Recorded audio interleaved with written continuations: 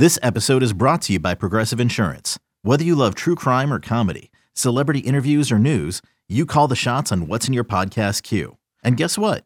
Now you can call them on your auto insurance too with the Name Your Price tool from Progressive. It works just the way it sounds. You tell Progressive how much you want to pay for car insurance, and they'll show you coverage options that fit your budget. Get your quote today at Progressive.com to join the over 28 million drivers who trust Progressive. Progressive Casualty Insurance Company and Affiliates. Price and coverage match limited by state law. You could spend the weekend doing the same old whatever, or you could conquer the weekend in the all-new Hyundai Santa Fe. Visit HyundaiUSA.com for more details. Hyundai, there's joy in every journey.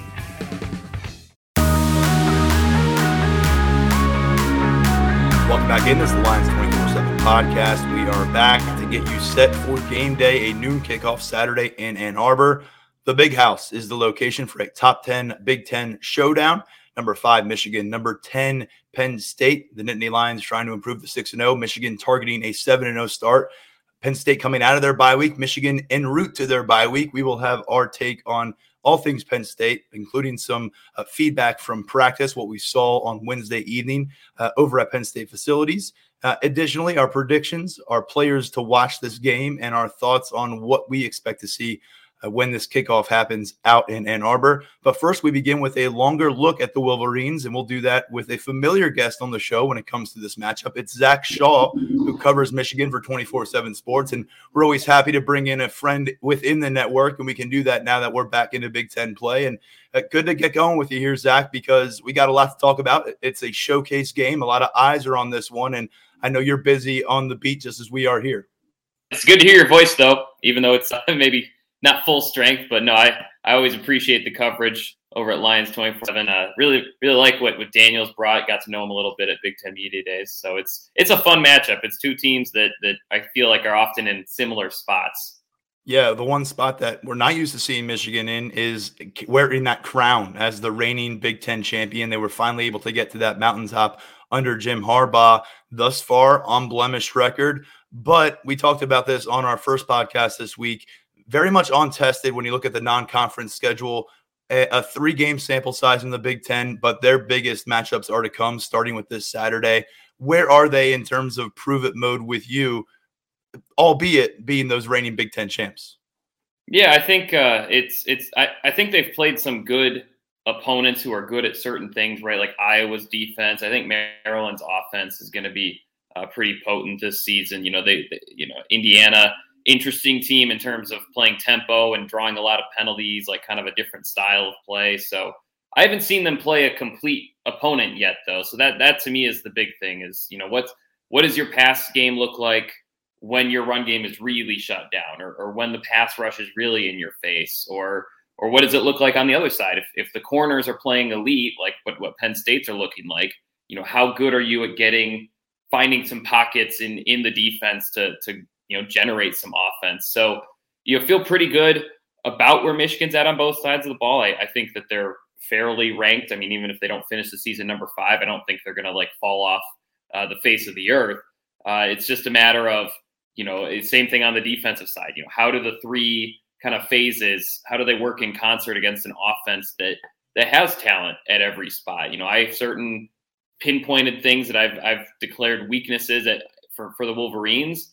But ultimately, if they show against a good team that, they're past that or they're improving or they're not as big of a deal as we thought, then perhaps they're not weaknesses and they're just not strengths. So definitely want to see more of this team. I know Michigan fans are really high on it, but, I'm kind of with you. I look at the teams that they've played. The first 3 games, it's like they didn't happen. It doesn't really matter. And then the last 3, I think they've played decent teams and they've played well. But I don't think they've shown a complete game, and I don't think their opponents have shown to be a complete team yet. There's all sorts of spots we could start here. I do want to get to some of those weaknesses that you talked about. Certainly some strengths. We'll discuss those as well. But where do you think this biggest storyline is at this point for a 6-0 team trying to repeat as Big Ten champions, looking to get back to the college football playoff? Yeah, I think it's hard. When you say storyline, it's if you're saying anything other than the quarterback, that would be a surprise to me. So yeah, I mean, JJ McCarthy, new starter, he's been really good in 5 starts. He leads the country in completion percentage. He's 5th in passer efficiency rating. So, so far so good. But, this is going to be his first top 10 matchup. I would say it's probably his best pass defense. I mean, I guess you could split hairs with Iowa's pass defense, but this is a game where he's really going to have to show something different, or show that next level, I guess, as a quarterback, show that he can be a playoff caliber, Big Ten championship caliber quarterback. All signs point to yes, talent-wise. He's done everything that's been asked, but I don't think he's been asked to do a ton. You look at his passes 20 or more yards downfield. It hasn't been quite as prolific. It hasn't been a big part of their game. I got to think against Penn State, they're going to have to throw to all different levels. They're not going to be able to just find the wide open tight end and the wide open slot receiver, alternate basically throwing to those two guys. Like, they're going to have to move the ball around a little bit, and he's going to have to face some pressure. And ultimately he's pretty quick. He's going to have to run the ball a little bit too. So to me, that's the big storyline, is how does the 5-star recruit, the sophomore, the new starter, how does he fare in his first big test? Because ultimately, a lot of this team has been here before. The offensive line, Blake Corum didn't play against Penn State, but he played against some other good teams last season. I mean, there's a decent amount of comfort, especially on offense, in being able to show up for big games. But if the quarterback, isn't there, or he's having an off game, suddenly things can get pretty interesting and frankly pretty dicey for the Wolverines. When you unseat the starting quarterback and a team leader of a conference champion like J.J. McCarthy did at quarterback with Cade McNamara, who we've seen play Penn State well before, that says something about where you are skill set wise, the evaluation that the staff is doing to make a move like that with a team like that, with a lot of returning veterans in that locker room. Can you go inside that surge? We know about what happened for him at the high school level. 5-star talent, Elite 11 guy, finished his career at IMG Academy, at the pinnacle of the prep level. What's it been like since he got to Ann Arbor to put himself in this kind of a spot? Yeah, it's always been a matter of when, because, obviously he's really talented, but I think I go back to the quote that Jim Harbaugh used down in Iowa. He said JJ reminds him of a young Jimmy Harbaugh in terms of his, not necessarily just the skill set, but in terms of his commitment to, by any means necessary, get extra yards. He's not a slider. When he gets out and runs, they're working on it. They're trying to get him to slide a little bit more. But, he's a really competitive, fiery individual, really a lot like Cade McNamara. And so I think last season, it was Cade's team. I think Michigan at least thought a couple times about making the switch, because I think they're similar in terms of their leadership, their competitive fire.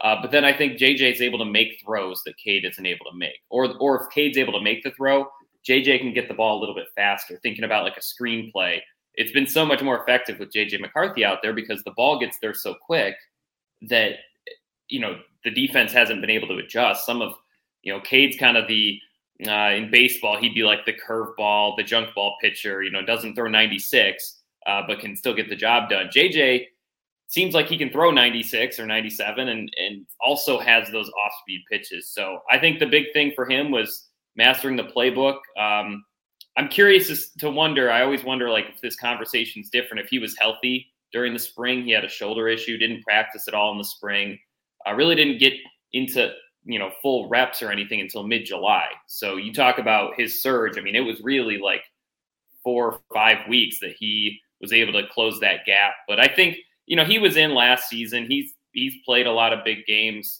in Michigan. Michigan has always felt like eventually he was going to take the starting job. So they kind of prepared him as such. And I would say the transition's been seamless. I mean, certainly, unfortunately for Cade, he got hurt, so he's been out the last few weeks. But this is a starting quarterback in J.J. McCarthy who doesn't look like a first-year starter. Now, different against a top 10 team, but, he's gone on the road, looked pretty efficient against both Iowa and Indiana. And I thought that second half against Indiana was really where you started to see, okay, this is what the long-term outlook for him is. He started making more what I would call star plays, where he's converting on third down or slinging it way downfield or escaping some legitimate pressure. So,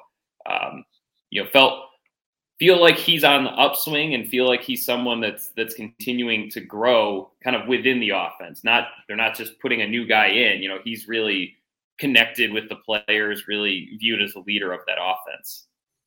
You mentioned upswing. I think that's a perfect segue to Blake Corum because, wow, what he is doing in Big Ten action has put him at the forefront of a lot of conversations about postseason awards. It's very early, but what he's doing at running back right now, we'll review it. Last week against Indiana, 124 yards on the ground with a touchdown. The week before at Iowa, 133 yards with a touchdown. And then the week prior to that, the last time Michigan was home against Maryland, he went for 243 yards, 2 touchdowns on 30 carries. Now, man, I don't know if you saw this coming through his non-conference play. I know that he put up some strong stats. I think he had 5 touchdowns on 12 carries against UConn, something crazy like that. But did you anticipate this kind of explosion to start the conference play for Blake Corum as the guy in the backfield? I did. Yeah, I'll pat myself on the back for that one. I mean, he almost had 1,000 yards last season. He missed 3.5 games due to a sprained ankle. So, if he was healthy all last season, it might be Blake Corum people are talking about more than Hassan Haskins last season. And they both had great years, but Corum, he was out for the Penn State game. He was out for a couple other games. So, but the first half of last season, he was electric. I mean, he was averaging almost 140 yards a game at one point. And so, he's really good. He's really fast. He's got verified speed. His laser 40 times out of high school were fantastic. But then he's also really strong. And there's really not a lot of wasted weight in his 5'8", 210-pound frame. I mean, he's really strong. He runs well up the middle. I think he's starting to grow in terms of fighting for those extra yards. How many yards do you get after the first wrap up? And so I think he's growing in that regard. But he's really elusive. I think he's just a tough matchup for a lot of defenses. I think that that's something they liked about him out of high school. And that's why this offense was kind of catered around him. Now, I did not expect him to take on so many carries the last 3 weeks. And that's where Donovan Edwards got hurt. He missed a couple games. He was back the past 2 weeks, but on maybe a lower pitch count, so to speak. And so that's where things get interesting is, now I think Edwards is continuing to reacclimate. Do they try to go 50-50? Because at one point that was hypothesized. But to the eye test, I guess, Blake Corum just looked like a really complete running back. Someone that's hard to take off the field or not put the ball in his hands. It's reminiscent to, seems like every year there's like a Big Ten running back or two that is just, the offensive game plan can almost be, running back left, running back right, and you'd at least have a chance. And Michigan's got a balanced offense, but at the same time, the way he's running, the efficiency too, yards per carry. And I think his rate of scoring when they ask him, can you score, within the 5-yard line, is really high as well. So he's fantastic. And he's a big reason why Michigan's in the top 10 right now. When Michigan looks to put the ball in the air, looks like they're doing a pretty good job spreading the ball. Ronnie Bell leads the way among receivers with 30 catches, almost 400 yards. But a couple other receivers, Roman Wilson, Cornelius Johnson, both have 3 scores on the season. They're both at or pushing toward 200 yards. Tight end getting a lot of work early on. Can you tell us about J.J. McNamara's ability to spread the wealth a bit and kind of who are the playmakers that a very talented Penn State secondary may be challenged by? Yeah, I think that's a hallmark of Michigan under Jim Harbaugh. They seem to always spread the ball around. They might not have a 1,000-yard receiver, but they might have, 3 or 4 guys who get at least 400 yards. So it's so far this season, Ronnie Bell has looked about as good as anyone could have hoped for. He missed all of last season with an injury. He's faced Penn State a couple times already, so he's been around a while, 5th-year senior. And then Luke Schoonmaker, Eric All was kind of Michigan's star tight end, but Luke Schoonmaker had a nice finish to last season. And Eric All, he's out for a while. We haven't been given any specifics, but, with an injury. And Luke Schoonmaker has stepped in and frankly looked really good. Now, if there's a defense that can defend tight ends or understands, how to stop a tight end, it might be Penn State.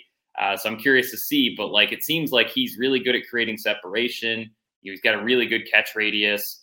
And then once he gets the ball, he can scoot. He's not slow. And so he's been really effective, just kind of almost like the check down guy, right? The play isn't quite working out, but he's always there. He's always open or able to make a contested catch. Roman Wilson, Cornelius Johnson, AJ Henning, kind of the rest of the group. The main hallmark I see is speed. They're faster than Ronnie Bell, and so if they can get the ball with a little bit of space to create some speed, I think they can be really dangerous. They're not quite as well rounded, maybe in terms of route versatility or catching passes in traffic as Ronnie Bell is, but at the same time, still pretty good. I mean, the numbers are the numbers. They're able to produce, and especially in the yards after the catch. I think this is the back end of Michigan's pass catching core is a group that can really create yards for themselves. Uh-oh, did I shut We got down? you. We got you. Okay. Oh yeah, we got you. We can shift gears anyways, because I want to talk about the guys up front. A lot of attention on Penn State's defensive line depth. It's in a much better place than the last time these two teams met. On the other side of the football, though, what is Michigan? What's your evaluation, I guess, of the offensive front through these first 6 games of the season? Yeah, they started slow. They didn't have I didn't think they had particularly amazing games in non-conference play, which says something because they weren't playing very good defensive fronts. But I think especially the last 2 weeks, I feel like the pass protection's gotten really, really good.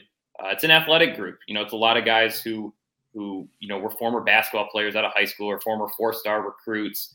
So they've got pretty good footwork along with the size and the frame that you would expect a Michigan offensive line to have. So you feel like they're really good in pass pro. I think the run blocking struggled a little bit last week against Indiana. Not a lot of space before, we talk about Corum and how good he is at once he's gotten wrapped up or once someone's got an arm tackle on him, how many more yards he can get.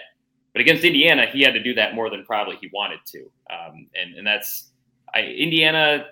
They seem like they can stop the run well, but I assume Penn State's going to do a little bit better. So it's a pretty good offensive line. I think there's still growth to be made in that run blocking, but it's an experienced group. Only one first-year starter, and I don't think anyone is not Zach Zinter is the only third-year guy. Everyone else is fourth or fifth-year player.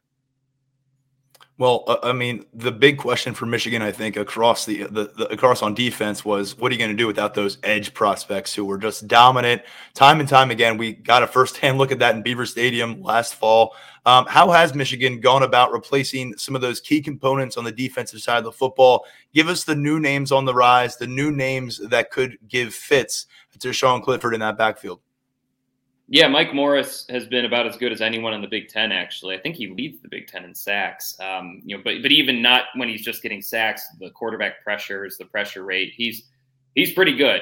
And he's a big body. He's not quite like Aiden Hutchinson, David Ajabo. Like, he's going to be able to do it, even with some double teams or with a little bit more attention thrown on him. He's I think he's 292 pounds. So he's very good. And then elsewhere, it hasn't been super consistent, but you're starting to see Yabi Oki, former 5-star recruit, Alabama commit, transfer to Houston, then Tennessee Martin, kind of left for dead by a lot of people. A lot of people thought his career was over, but he's starting to show each week. It seems like he gets better and better, and that's really a best case scenario for Michigan. So in terms of the pass rush, you're seeing a little bit more from the linebackers and defensive tackles too.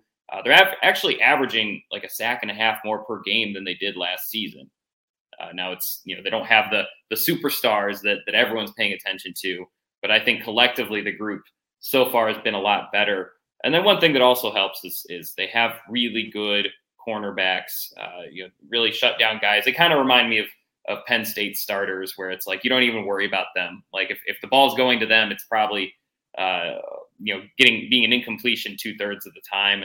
And I think the safeties are pretty athletic and rangy as well. So I think Michigan's gotten a few coverage sacks this season too. I mean, it's going to be something that will be tested against Penn State, knowing how they can get the ball out quickly. But at the same time, I think this is a defense that if you're passing, I mean, you better know where you're going quickly because there's a pretty collective pass rush that's getting better each week.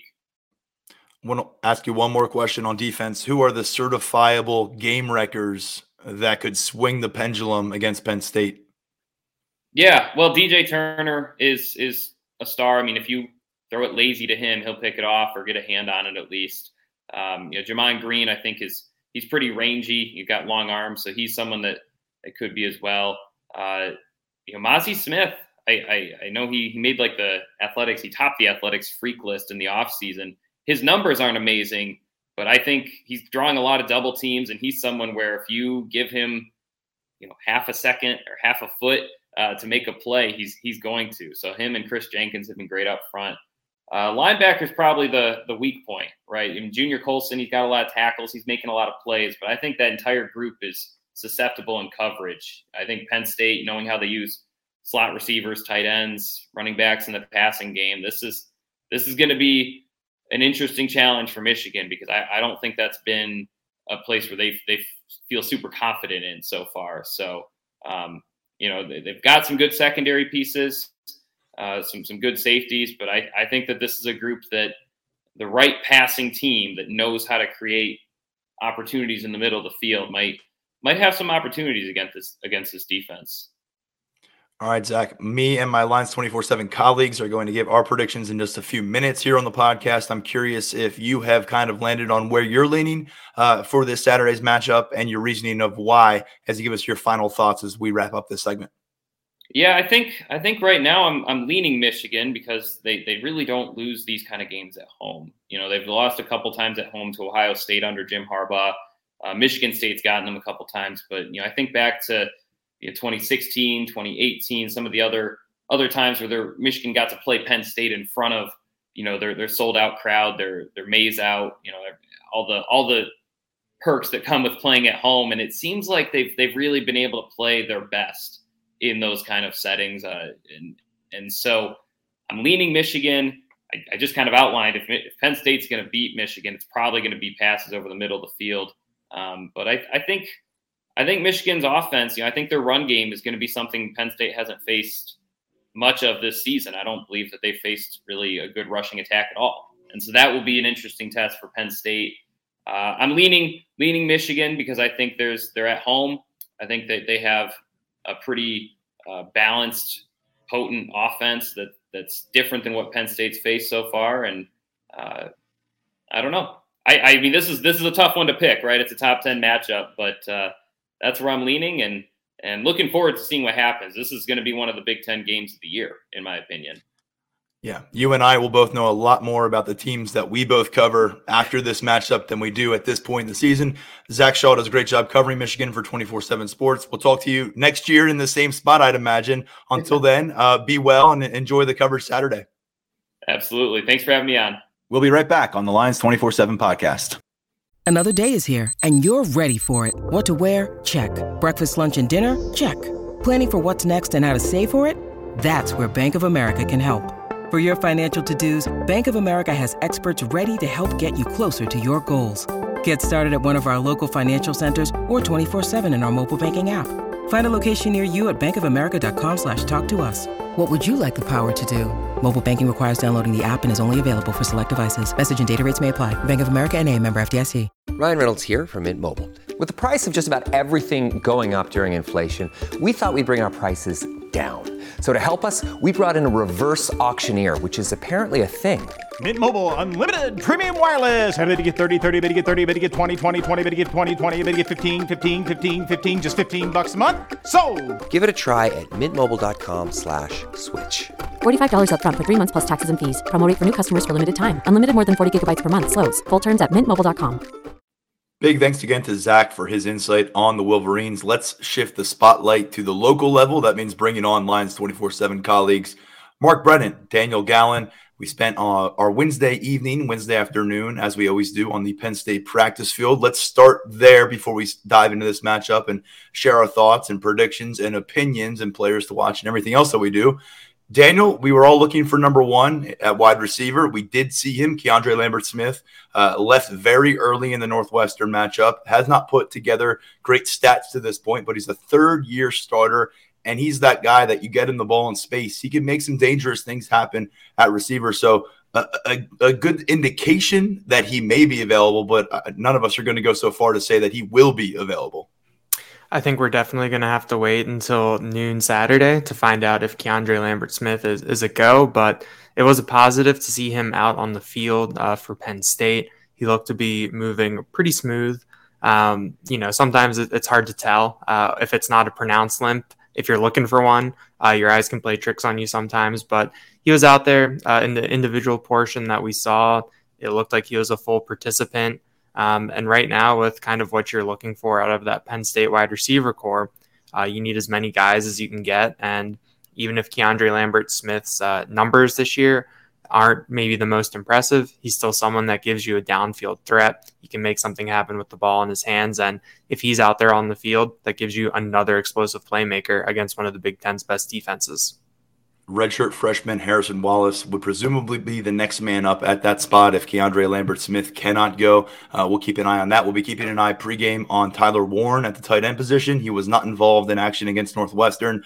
We've seen him log a couple starts over the course of this season, but Theo Johnson, the last couple matchups, has been the guy most involved next to Brenton Strange at the tight end spot. We'll see if Warren's back taking snaps on Saturday. And then Hunter Norzad is another name to monitor heading into the Michigan matchup. We have not seen him in game action since the week 3 against Auburn, which is a while ago now, about a month ago, September 17th. So there was a week where J.B. Nelson stepped up and rotated in with Landon Tengwall. And then there was a week against Northwestern where no one rotated in with Landon Tengwall.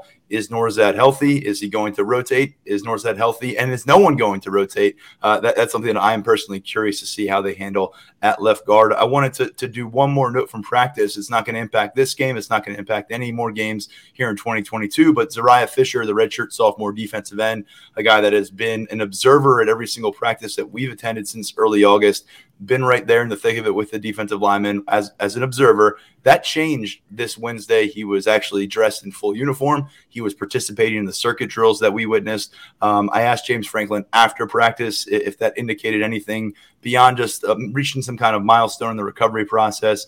He said that he crossed the next threshold, but no, it didn't really impact the way they view him here in 2022. So Lake Smith-Vilbert, someone that will be tracking, heading toward the winner, someone who can maybe have an impact next year. But to their credit, bringing in a freshman and then Dennis Sutton to transfer in Chop Robinson and working Adisa Isaac back to full strength. The loss of Zariah Fisher has not really been that prevalent in any kind of conversation we've had at the defensive end position. We didn't know if it would be that way back in the spring. Mark, let's bring it back to game week now. And Manny Diaz was at the forefront on Thursday during our weekly coaches call. I was actually filming a video hit with CBS, so I missed out on this call. I would love to hear from both your perspectives, though, on what stood out to you. It sounds like it went 20-plus minutes, which is a very long time for us. We're appreciative for that. Mark, starting with you, Manny Diaz, 5-0. The takeaways are piling up. What's the attitude? What's the vibe around this guy right now?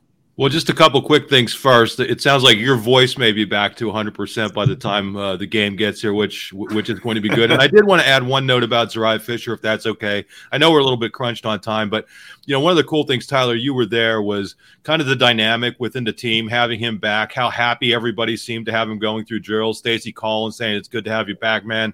The different players, just kind of slapping him on the back. And I think it speaks to bringing this up to where we are with Manny Diaz. Even though you have a new coordinator, boy, the dynamic within this defense so far this season has been really, really good. Even in games when the offense has struggled, this unit has really stepped up.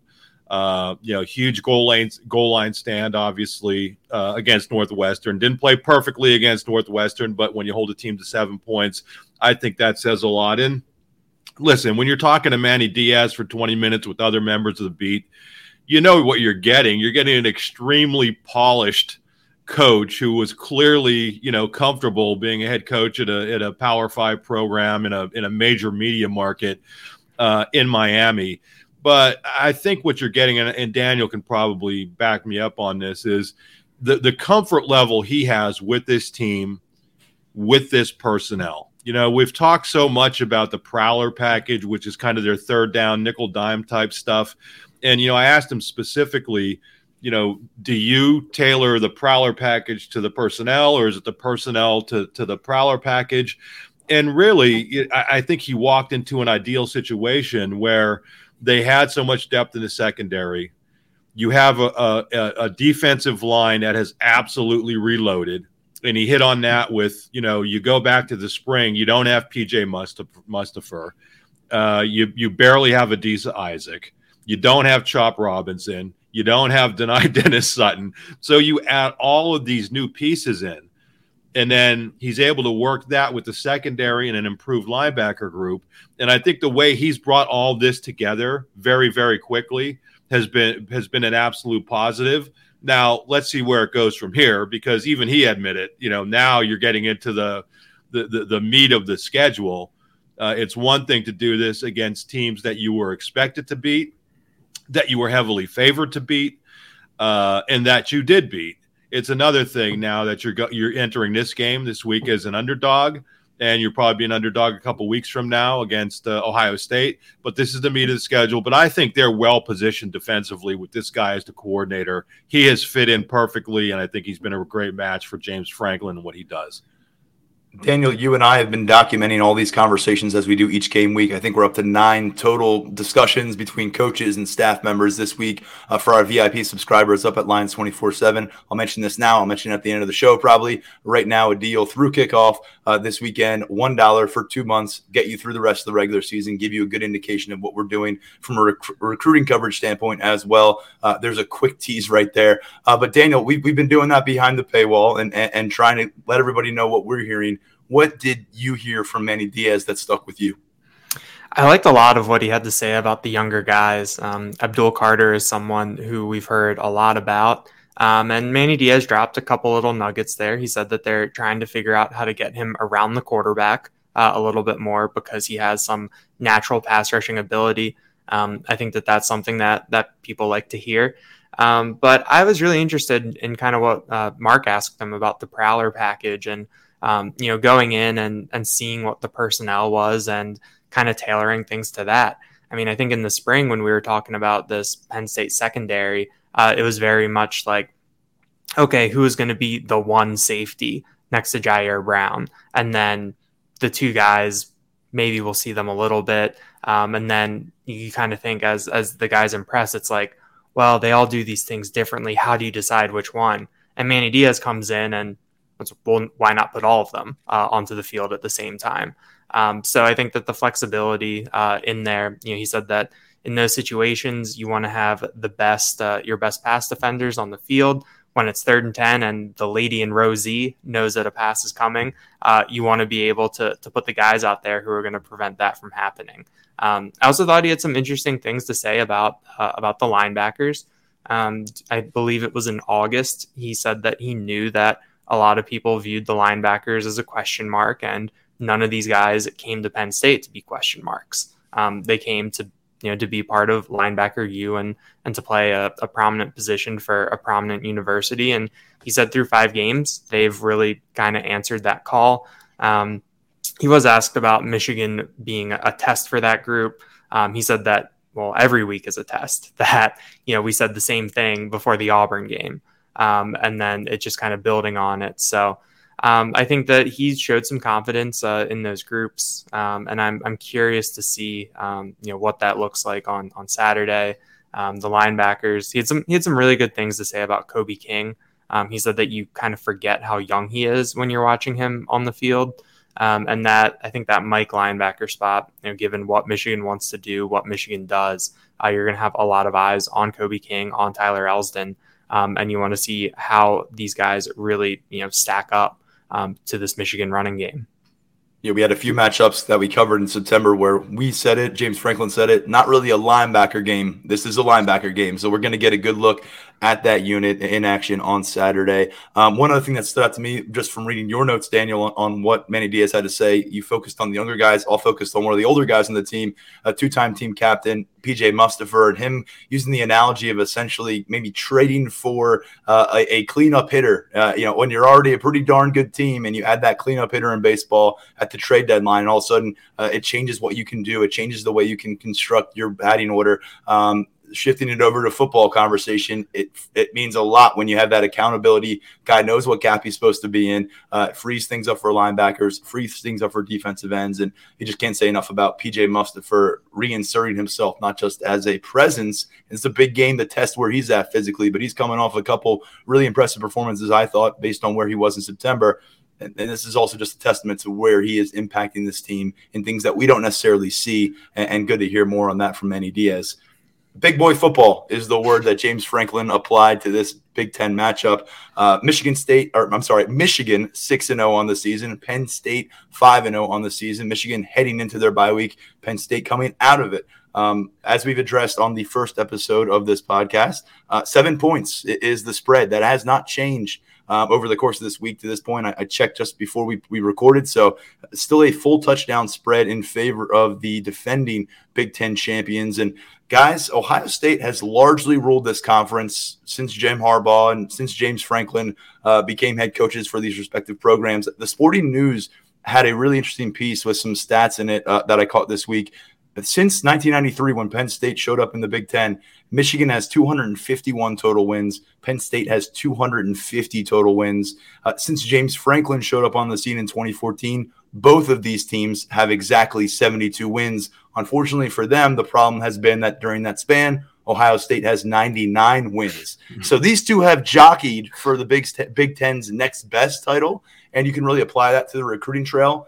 But what's going to happen is the winner of this game is going to be in that proverbial driver's seat, because Ohio State still has to play both of these teams. Mark, you've covered a lot of big-time Big Ten matchups.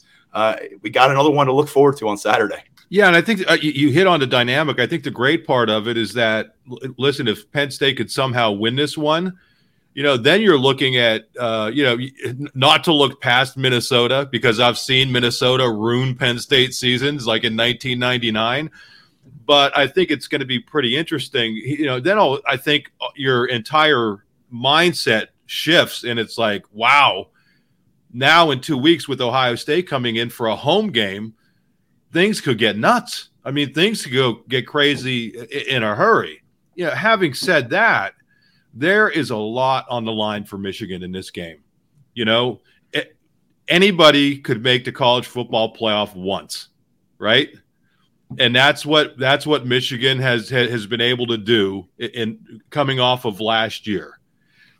Now, can Michigan validate that? Can Michigan show that was not a fluke? And that's what's on the line for Michigan in this game. Conversely, Penn State has yet to get to the college football playoff, even though some people may argue that there was a year where they belonged in the college football playoff. That's neither here nor there. So I love that there is so much on the line in this game, because frankly, up to this point, yeah, I mean, they were important games. Every game's important. Take them one at a time, 1-0, blah, blah, blah. But now it's getting real. I mean, now, as you said, whoever comes out of this is going to be in the driver's seat for the Big Ten title. And if somehow Penn State's able to win this thing, I mean, you're looking at a 2-week stretch following this game where they could really put themselves in prime position. And even with the loss, they could still be there. But I think obviously the team that wins this is going to feel a lot better about themselves. As I look at it, I don't want to get too much into analysis just yet, though. We did our predictions, and all of us, the three of us, all had 3-point margins. And overall, with all of our predictions, it was less than a 1-point margin favoring Michigan with all 12 of our panelists. So this is the kind of game that, after kind of going through what we saw through the first 5 weeks of the season, I'm ready. I can't wait to get out there. It's going to be a blast to cover.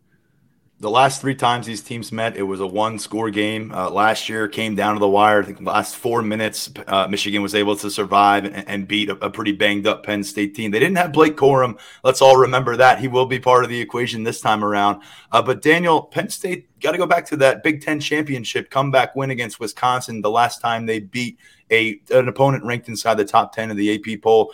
Probably heard that thrown around, 0 for 9 in the last 9 against the top 10 opponent. It's been brought up a few times this week.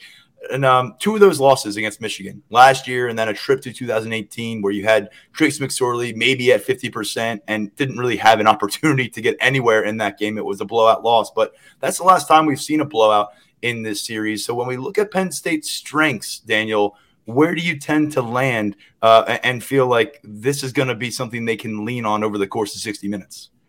I think it's going to be the defense. I think the way that unit has played, even though Michigan has one of the better running backs in the country in Blake Corum, I think the fact that PJ Mustipher is in the middle of that defensive line, Keziah Izzard is back. You look at what happened last year. There wasn't BJ Mustipher.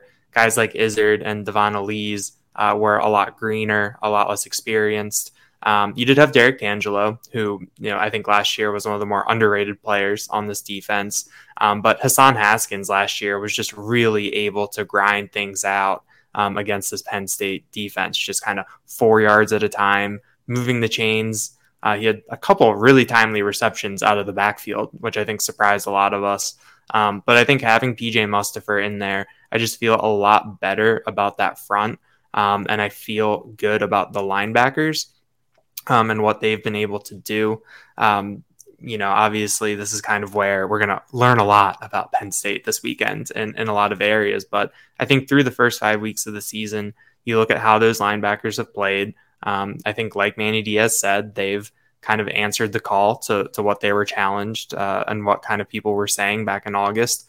And I like what the defensive front has done, especially with Mustipher. Nick Tarburton is someone who could have a major role given his style at defensive end. And then today, Manny Diaz had a lot of nice things to say about Chop Robinson and his willingness to play against the run and his willingness to be physical. So I think looking at Penn State's strengths, this is the type of defense that I think can make this into a low-scoring game, make this into a close game where it comes down to those 3, 2, 1 points, maybe 4 points in either direction.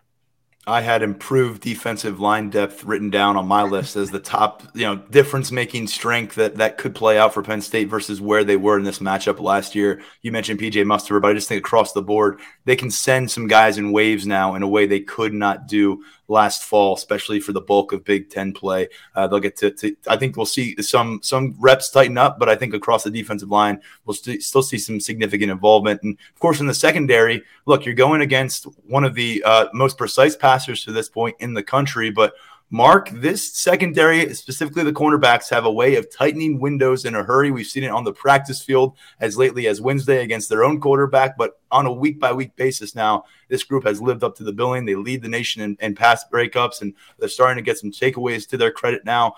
This is a heck of a matchup, and J.J. McCarthy step on up, because if you can do it against this secondary, this young quarterback is going to deserve every praise that he's going to get coming out of the matchup.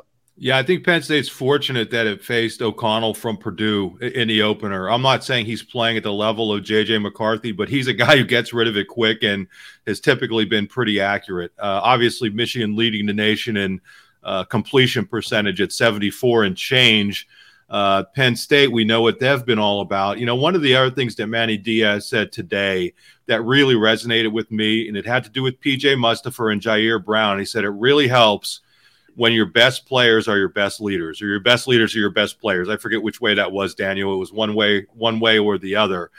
But I think that's really important to have that sort of leader in the secondary. I think the other important thing, there were times this year when we were watching games and they were deep into that secondary when it was still a competitive game. We're thinking, what the heck are they doing? Well, this is what the heck they were doing. They were getting ready for this game. Not just this game, but against this type of opponent, because it's a high completion percentage and they're going to run the ball a lot. And what does that mean? You want to keep your DBs as fresh as possible. If you're asking your DBs to get up there and run support, that's a physical, tough thing to do against this sort of team. So I think being able to rotate all those safeties, being able to rotate all those corners. Don't forget, guys, Jair Brown, I know you don't forget this, but he's leading the team in tackles right now. And, that may be because Abdul Carter missed almost an entire game. I think at the end of the season, we may be looking at Abdul as the Micah Parsons from his freshman year, where he led the team in tackles despite only starting one game. But I think Jair Brown is kind of the straw that stirs the drink. I think his leadership is huge. And I do think as much as the depth up front is going to help against this team, I think having that depth in the secondary is going to be huge as well. This team goes in with some balance. I know we want to see that balance sustained against the Big Ten heavyweight on offense, but let's face it, they did establish some credibility as a balanced offense over the course of those 5 games. They're down to 3 scholarship running backs. That's something we'll be monitoring closely if for whatever reason someone's not available over the course of this matchup. Of course, you want to see those guys shake off the fumbling issues on a rainy day against Northwestern. But in this matchup, I think if you can establish that early, it's going to be the most important crucial thing that I think I'll be looking for. Can you get some push up front, and can these guys make the most of daylight? Because not only are you going to keep J.J. McCarthy and Blake Corum off the field, but you're going to give Sean Clifford some feet to stand on in this game, and you're going to give Michigan a little bit of hesitancy after getting after Sean Clifford time and time again last year, knowing that Penn State didn't really have a credible rushing threat to counter. I think this year, if Penn State can prove it can counter that pass rush, and it can counter with not just game-breaking speed from Nick Singleton, but those tough 4, 5, 6 physical runs that you're going to get between the tackles that are going to help move the chains and just help you get in more manageable second and third down situations. To me, that is the key in this game, because as much as we talk about Sean Clifford and how he's the catalyst here, you don't win this game with Sean Clifford throwing 40, 50 times. You win this game with Sean Clifford playing clean football and knowing that when he gives the ball to his running backs, they're going to find some room to maneuver. That was missing the last couple games they played at Michigan. And a few years back when they played and got blown out, Miles Sanders was the leading rusher in 2018. 7 carries, 14 yards. When they have struggled to establish the run in this matchup, it's been really difficult for Penn State to pull themselves out of it offensively. I know that's not really a revelation. If you run the football well, your offense does well. But to me, as much as everything's centered on number 14, a lot of it is going to be about what his supporting cast can do, starting with those 2 freshman running backs. I think when you look at Nick Singleton and Kaytron Allen in this game, these are the types of athletes that can make things happen. I think that's a big thing that we talked about with Penn State last year, where it felt like Jahan Dotson was the only player who could turn nothing into something. He was the only guy that could really break down an opposing defense. And so far, Nick Singleton has shown that he can do that. We saw him running away from SEC defensive backs a month ago, and he is a home run hitter out of the backfield. Kaytron Allen hasn't necessarily shown that type of burst where every time he has the ball, you're thinking 80 yards. But I think that he's reliable in that, okay, he can turn a 3-yard run into an 8-yard run. He can turn an 8-yard run into a 17, 18, 20-yard run. And I think against a defense like Michigan that is so stout, has some good athletes back there, these are the types of players that you need to step up to have big games, to turn nothing into something. Because in this game, I feel like there's going to be a lot of nothing for this Penn State offense. And so you need someone to be able to tip the scales a little bit. I think that we know on the Michigan side of things that Blake Corum is definitely that type of guy. We're going to learn, I think, whether or not J.J. McCarthy is that type of guy in this game. But for Penn State, they need Nick Singleton and Kaytron Allen to be reliable, to have that upside, to have that ability to break things open and change the game with one carry. And James Franklin made it clear on Wednesday after practice, he's refusing to call those guys true freshmen anymore. They've moved on. They've played enough football. Putting that to rest, they are now established members of this team, and they'll have a great chance to take a step forward. And you know that in that room with Ja'Juan Seider, knowing what they had to watch on film against Northwestern, they've been waiting a while to get another opportunity to get out there and play some football. Guys, there's a few, obviously, when you're playing against an unbeaten team that won the Big Ten championship last year, you have some concerns. Let's spot like a few. I think, Daniel, you mentioned this, clean play from the linebackers, very key, going to be a tremendous test. Abdul Carter on roller skates a little bit at times. I think last time we saw them out in the field, is he going to look like he can anticipate things a bit more? Because much like with those running backs, the way he's polished as a recruit already and the kind of dynamic athleticism he brings, he can kind of turn this game as you try to counter some of the things Michigan can do. But for me, it's more about keeping McCarthy in the pocket, keeping that integrity on the edge, not just disrupting the pocket, because that's all well and good, but this is a guy who can step up. He can get lateral. He can not just go pick up a first down with his legs, but he can find an open receiver and buy himself some time. This is a guy that has not played a ton in terms of a starting role, but he was pretty pivotal for them in moments during their playoff run last year. So he's not going to be wide-eyed, and I think it's very important for a pass rush that has done a really good job of knocking quarterbacks off their platform this year. Can we see them corral the QB a little bit more and finish off some of those plays? Doesn't need to be sacks piling up, but can you get him to force some throws to the sideline? And can you get him to maybe just take the ball and pick up a 2-yard gain rather than being able to keep his eyes down the field, find a guy for a big chunk play? Yeah, I'll go on the other side of the ball. I know there's been a lot of talk about Sean Clifford. When we talk about the running backs, though, I think both of those guys, the freshmen, are equipped to keep Penn State on schedule. So there's so much discussion about their explosive ability. I think what's kind of underrated about both of those guys is their ability to get 2.5, 3, 4 yards when there doesn't seem to be a whole heck of a lot there. That's been missing. And I think that's really important in this kind of game, to keep on schedule so you don't get in those 3rd and longs and allow Michigan to kind of tee off and let those sack guys. Obviously, they lost 2 really good players to the NFL. But then when it comes to Sean Clifford, I agree with you. He does not need to pass for 400 yards and complete however many passes. You know what he needs to do? He needs to hit the passes that are there. And that's what was a red flag for me against Northwestern, is that he was missing those throws. And even in wet conditions, he has to be better as a 6th-year quarterback. He has to make those throws. And I think if he's able to do that, if they're able to stay on schedule, if he can hit the short and intermediate throws, then maybe that sets up a long explosive play that's kind of been lacking. I think, fairly or unfairly, Clifford gets branded as a guy who's a game manager, but that's kind of what he is. And I'm just saying it. I mean, when he doesn't make mistakes, they have a real opportunity to win. So he's got to keep them in that position, make the throws he's got to make. I would also love to see them. I thought they made an error against Northwestern and only targeting the tight ends twice. I think this will be a game where, don't go overboard because, is it Scott Van Pelt says everybody wants to throw to the tight end on every single play. But you can't, with that talent, you can't target them only twice in a game. You can't. And I think in this game, you really have to rely on those guys because Strange has been playing at an elite level. And I think Theo Johnson, I think when he's completely healthy, which I guess he's getting back to that area, what he can do. And Tyler Warren, if he's good, that's a bonus. So I just think Clifford taking care of business, not making the key mistake, and hitting the throws that are right there for you to hit. I mean, Michigan's sitting there hitting 74% of their throws.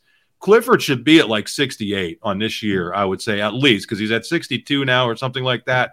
And it's just the throws he misses are kind of head scratchers, and he's got to hit them.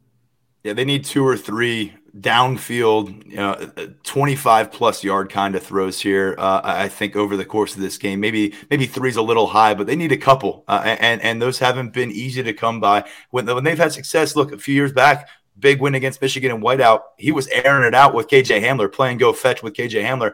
He's had some big moments against Ohio State, throwing it up to a guy like Jahan Dotson. We're waiting for that presence to emerge at wide receiver, I guess an alpha you might call it. Right now, you've got a few guys contributing. There's not a ton of depth. And, of course, Sean Clifford, I think Keandre Lambert-Smith is that kind of a guy who could bust off that kind of a gain. But if he's available, we do not know. The last thing we got to note in concerns, this feels like the moment that Jake Pinnegar is going to trot out there and have people across the country crossing their fingers and toes. I don't know what point in the game it's going to be, but it's going to be in front of about 110,000 people. And everyone knows the story with Jake Pinnegar. He's hitting about 50% of field goals for his career from 40 and beyond. So that's something that we'll all be looking at closely. Guys, let's wrap up with our players to watch and our predictions. Let's start with players to watch. And Daniel, we'll get going with you. I went with, on the offensive side of the ball, I went with Caden Wallace at right tackle. When we saw him the last time against Michigan, David Ajabo and Aiden Hutchinson turned him into a bit of a turnstile with Rasheed Walker. It seems like he stabilized his play a little bit since week 1 at Purdue. So he's someone that I'm watching on the offensive side of the ball. And then defensive side of the ball, Kobe King and Tyler Elsdon in the middle of that defense. I think we've touched on it already, but that's going to be a position to really watch. And I think that those two guys have a big chance to prove themselves on Saturday. Mark? Yeah, I'm going to go on defense and a little bit of a stretch in Abdul Carter. And I know that people are worried about how is he going to react to the big stage. And I know he's not starting, but I think as these games ramp up, as you get into the better competition, they are going to make a concerted effort to get their big dogs on the field. If it's big boy football, you want your big dogs playing. So that's Curtis Jacobs to me, and that's Abdul Carter. I think you're going to see them find more ways to get both of those guys involved. And I just think this guy's been a tackling machine. I could see him putting up some very big numbers. A little worried about what he's going to do in coverage. But I think you might see him put up some big tackle numbers. And over on offense, Parker Washington had a big game against Michigan last year, had a really good game against Michigan. And I think maybe this is the opportunity for Parker Washington to kind of step up and be that alpha in the room that everybody's been waiting for. He showed that toward the end of last year, especially in the bowl game when Dotson didn't play. And I think this is the time for him to step up and get the job done because a lot of eyes have been on him. A lot of people have had high expectations. Here's the big stage. Let's see how you do. Washington had 73 yards against Northwestern. That is his season high to this point through 5 games. I had Caden Wallace written down for offense, so for all the reasons that Daniel mentioned, so I'll leave that alone. I'll go with Olu Fashanu across the way. I know they lost some spectacular edge rushing talent from this Michigan roster over the offseason, but they actually have more sacks at this stage of the season. They're averaging more sacks per game than they did last year. So it's not like all of a sudden they've lost their power of the pass rush. And to me, Sean Clifford, so much of it rides on his confidence level. I think we've seen enough Sean Clifford over the course of his career at this point to know this is a guy who rides and dies with where he's at mentally. And I think the best thing you can do for him, aside from providing him with some run support in this game, is protecting him. Now, 7 sacks last year, and it was a bloodbath. It probably could have been 10 or 11. This year, I'm not saying you need to make it 0 sacks, but if you can limit the amount of times where he's taking significant physical punishment and where he can still do some things as a runner, where he can work through his reads a little bit, and he's not feeling like that internal clock is going at a rapid pace and locking onto receivers, because it will devolve quickly, I think, if they allow it to. So Olu Fashanu, I said it before the bye week, this 3-game stretch, he could come out of it and he could be at near the top of the tackle board, I think, for a lot of people, at least when you're evaluating the tackles in this conference. He could also come out of it and people could say this guy has things to work on. So I think we start to get a really strong indication of just where Olu Fashanu is as that potential franchise left tackle during the 60 minutes in Ann Arbor. So predictions, guys.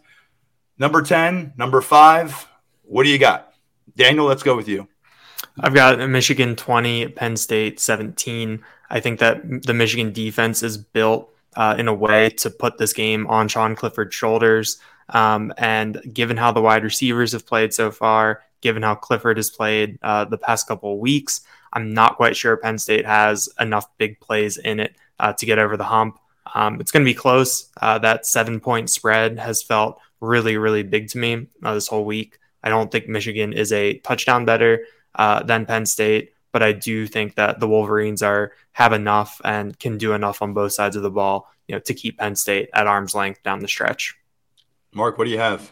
Yeah, I have Michigan 24-21. All eyes are on Sean Clifford. I mean, I felt bad for him because I think he could have put a lot of things to rest in that Iowa game last year, winning against a top 5 opponent on the road. I think they were in position to really pull away with that thing when he got banged up. But the bottom line is we just don't know. I mean, and he's to the point, it's like with the offensive line at the beginning of the season where he has to show it to me before I believe it's going to get done. And I also worry about that place kicking game in Jake Pinniger. I just, in a tight game, Michigan has a good kicking situation. It's just hard for me to pick Penn State on the road, even though I don't think it's a great environment, but on the road against a quality team when you have those question marks in those spots. With Pinniger, it's not just about tying the game or winning the game as time expired. It's about being down by 2 or 3 points in the final 3 minutes versus being down 4 or 5 points, and how you have to adjust your strategy and all that goes into it. I forgot to mention my defensive player to watch, Chop Robinson. I think he has the ability to swing the pendulum in this one, because ultimately I anticipate Michigan's going to play a cleaner, day of offensive football, then Penn State's going to play a cleaner day of offensive football. So I think that's going to be the separating factor. I don't think it's going to be a turnover city for Penn State, but I think ultimately J.J. McCarthy is going to be a little bit cleaner over the course of this matchup than Sean Clifford may be. And I guess the thing here is if Nick Singleton or Kaytron Allen go and put on a show and show us something that we maybe weren't expecting and change the way we view them in this Penn State offense, that changes everything. But I got a 3-point deficit, 27-24. But I'm not sold on it, man. I wrestled with this one for a while. I picked this as the first loss for Penn State in preseason. I'm going to stay with this being their first loss. But they've got every opportunity if they do lose this game, and it's a narrow game like we expect, to really swiftly work their way back into that college football playoff and Big Ten title conversation with Minnesota and Ohio State coming to town. But first things first, Saturday matchup. You heard our predictions. We'll see if it comes to fruition. And when whatever happens, we'll be back after the final gun. These guys will be out at Michigan Stadium. Daniel will join me from Ann Arbor for our post-game podcast on Saturday. We'll break down whatever happens out there and start looking ahead at what comes next for Penn State. But for now, we'll get back to work at Lions247.com. Again, two months for $1 right now. Full VIP coverage for the end of the season. All of our recruiting coverage leading up to the early signing period. Things are really starting to happen. Tyler Calvarizzo has a recruiting notebook up on Thursday, so check that out for our VIP followers. For now, stepping aside, big thanks to Daniel, Mark, our producer Lance Glynn. I'm Tyler Donahue. This has been the Lions 24/7 podcast.